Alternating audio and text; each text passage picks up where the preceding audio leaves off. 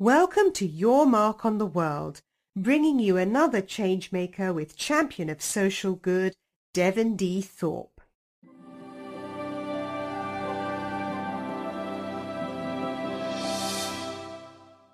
Hello, everyone, and welcome to the Your Mark on the World show. I'm your host, Devin Thorpe, and this episode is produced for Forbes, where I am a contributor covering social entrepreneurship and impact investing. And today we have a guest who is a impact investor, Stuart Ruddick, who is the head of Mindfull Investors, also looking to launch the Mindfull Crowd. And we're very excited to talk about all of the good things that is going on in the world of mindful investing. Stuart, thank you very much for joining us. My pleasure, Devin. Thank you. Well, this pleasure is truly ours. I'm always excited to talk to a kindred spirit, someone who's as passionate as I am about doing good in the world, and I sense that you share that passion with me, and I'm excited to have you. Tell us a little bit about how you got started in impact investing. So it started in 1980. I started the investment business then, and when I first started looking at companies and considering for investment, I was looking at companies that in many ways resonated with me and my own personal values. And so in that time back then, I was actively involved in investing in the first environmental magazine called Buzzworm Magazine, which was started in Boulder, Colorado, where I went to university. I was involved in the first paper recycling plant in North America built by Thermoelectron, involved in one of the first wind energy companies in the early 80s called Kenentech Wind. So I've always looked at the investment world as not separate from my personal world, my personal values, aka the name Mindful Investors, because I've had my own personal practice that has been a practice of yoga, meditation, and qigong, and I believe that being mindful is not being mindful just in those practices outside of our daily living. It is to bring that mindfulness, that sense of being present in the moment, into our wakeful moments in our daily lives, and why not integrate that into our business and our investment practices? So it's been what I've been doing for 34 years. Well, this is clearly a big trend. More and more people are getting on your bandwagon. They're saying to themselves, I want to invest the way I believe. I want my investments to be an expression of my personal values. And more people want to see the environment protected and social justice improved. I mean, a lot of different motivations, but those passions are now coming through in their investment practices. But you have the advantage of being ahead of the curve. Can you give us some advice so that the people who are listening to this, who are investing, can think about how they optimize their financial returns and maximize their social impact? Yes, Devin. I agree with you. It's an amazingly exciting time from two vantage points. One, from the entrepreneur's standpoint, where many of these young entrepreneurs with which I'm connected and associated in the Bay Area and Silicon Valley are creating businesses that are focused on businesses that are aligned with their own personal values, that touch their own personal lives in some way, and they feel so driven to create this business because of the value and benefit that it's providing to, could be them personally, it could be to family members, it could be just to their community, and creating businesses that are really driven in a way to have positive impact in our lives. Granted, they're businesses, they're focused on making money, but it's not just about making money. It's making money in a way that they feel is personally involved with them. So that's exciting, and more so because of the fact of technology. The advancements of technology have now enabled a young entrepreneur to have $25,000 to $100,000 to start an idea, whether it happens to be, of course, a web-based platform, whether it's a mobile platform, whether it's an app, and to be able to get their idea, bring it to market very quickly, very cost-effectively, and to be able to show it to investors and have investors consider to be able to join them and bring that product, company, or service to fruition and success. So the second side of it is then on the investor side. So traditionally, most early stage investments have only been available to the private club of VCs, particularly in the Bay Area, which I'm fortunate to be part of. And I think that now we are seeing a democratizing of the investment process and allowing individual investors today, accredited investors, to be able to invest smaller amounts of money and to be able to diversify and create their own portfolio of investments through all these new platforms that are enabling the accredited investor, and many of it's called crowdfunding.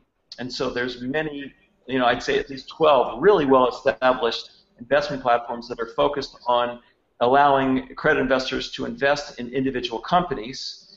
And as you said earlier, we are about to launch our own platform called the Mindfull Crowd for accredited investors to be able to invest in our companies that we've already funded in our own venture fund, we've already done our own due diligence on, and we've maybe already invested our own money into it, so they're investing alongside us and getting this, I'll say, insider access to what's going on in the venture world and Silicon Valley.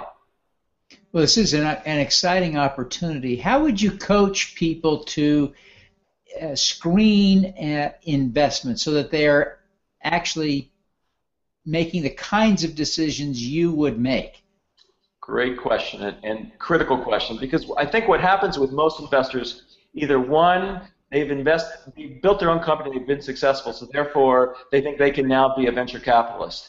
And as many of you are listening and hearing and seeing this, you know that you have to learn the lessons the hard way by investing in companies more often than not that you are, quote, emotionally involved with and sort of feeling romanticized with.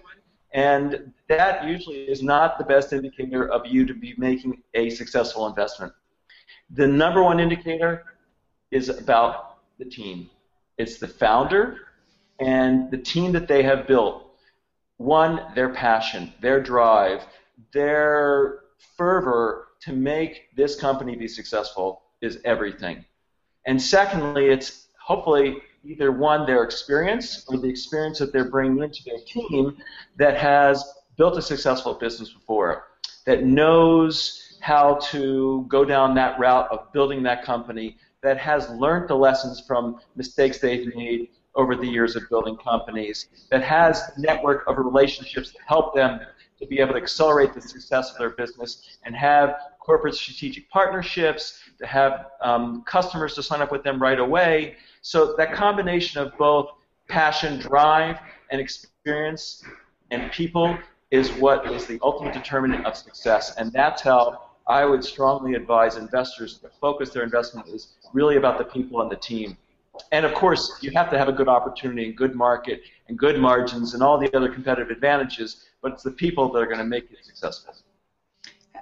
I suspect that you've seen, like most venture capitalists, that there's usually a pivot or two or more along the way that entrepreneurs are making in order to be successful, which drives back that important element of the people, because It's so hard to read the opportunity in those early days.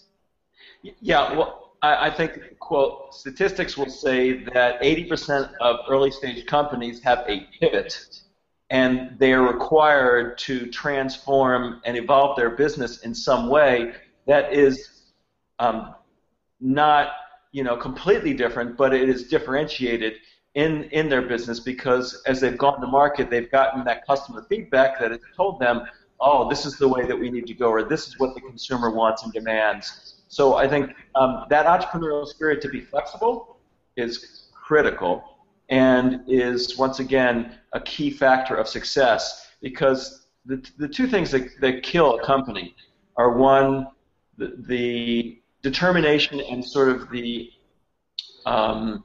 narrow-mindedness of a founder that it's got to be this way and this is the way I see it and I know the way it's got to be, instead of them saying, oh, yeah, this is the way it's got to be, but consumers are telling me to go that way. So being flexible to listen to advice and what consumers tell you.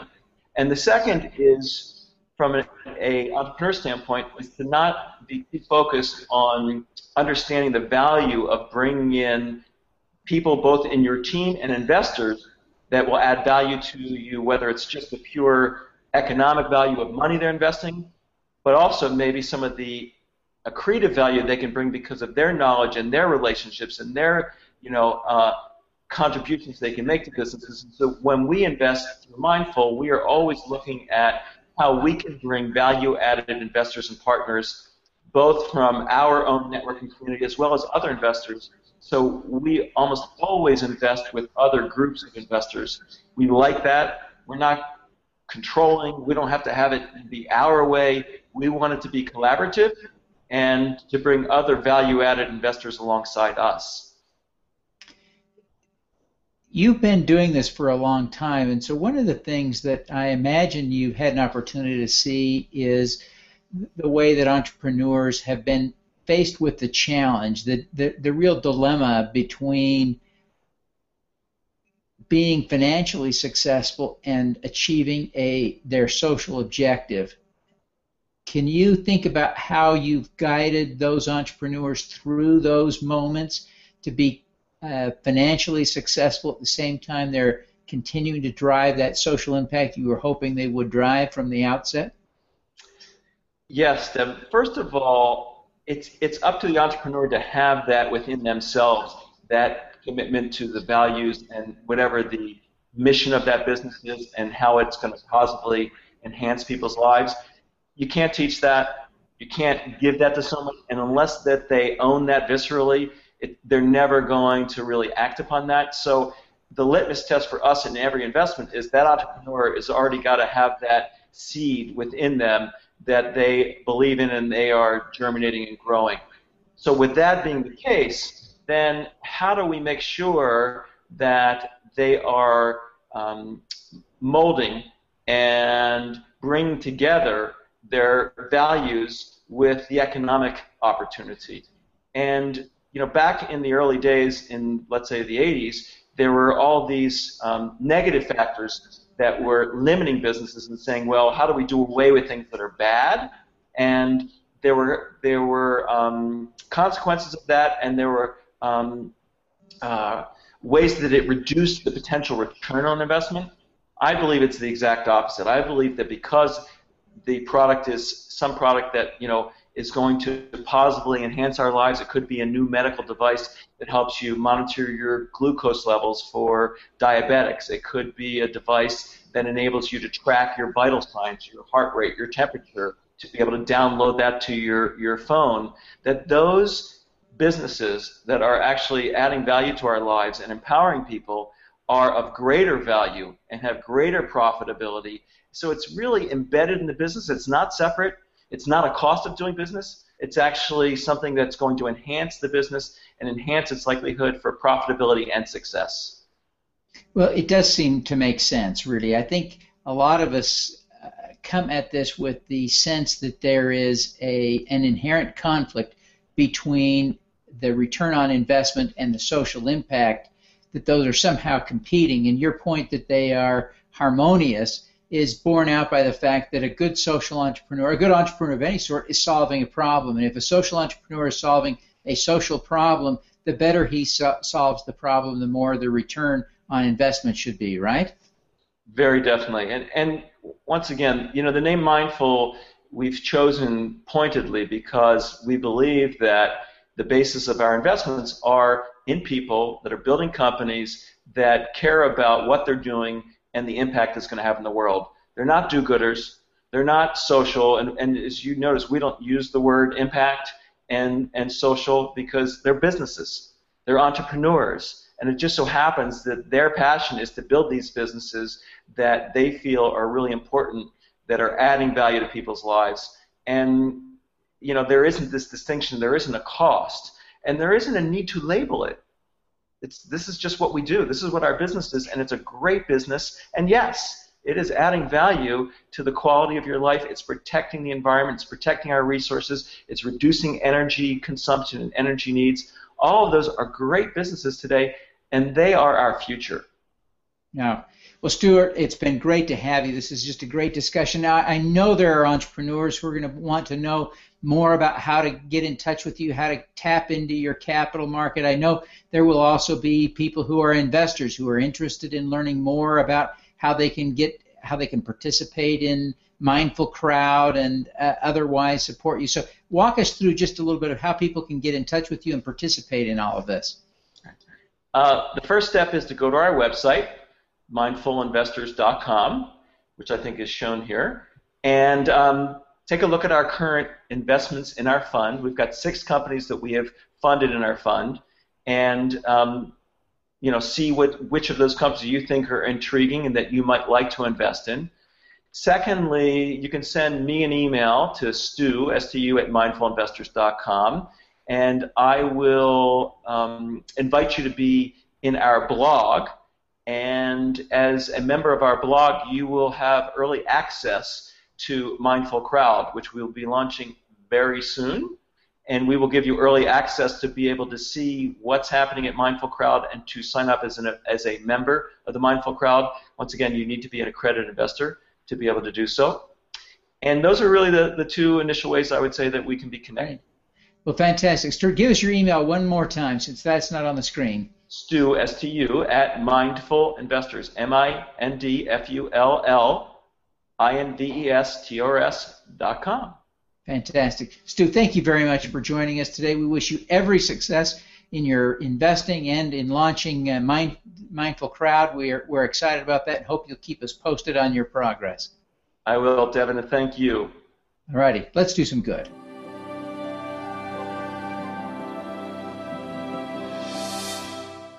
Thank you for listening. This podcast was recorded via Google Hangouts on Air and is available at youtube.com/Devinthorpe.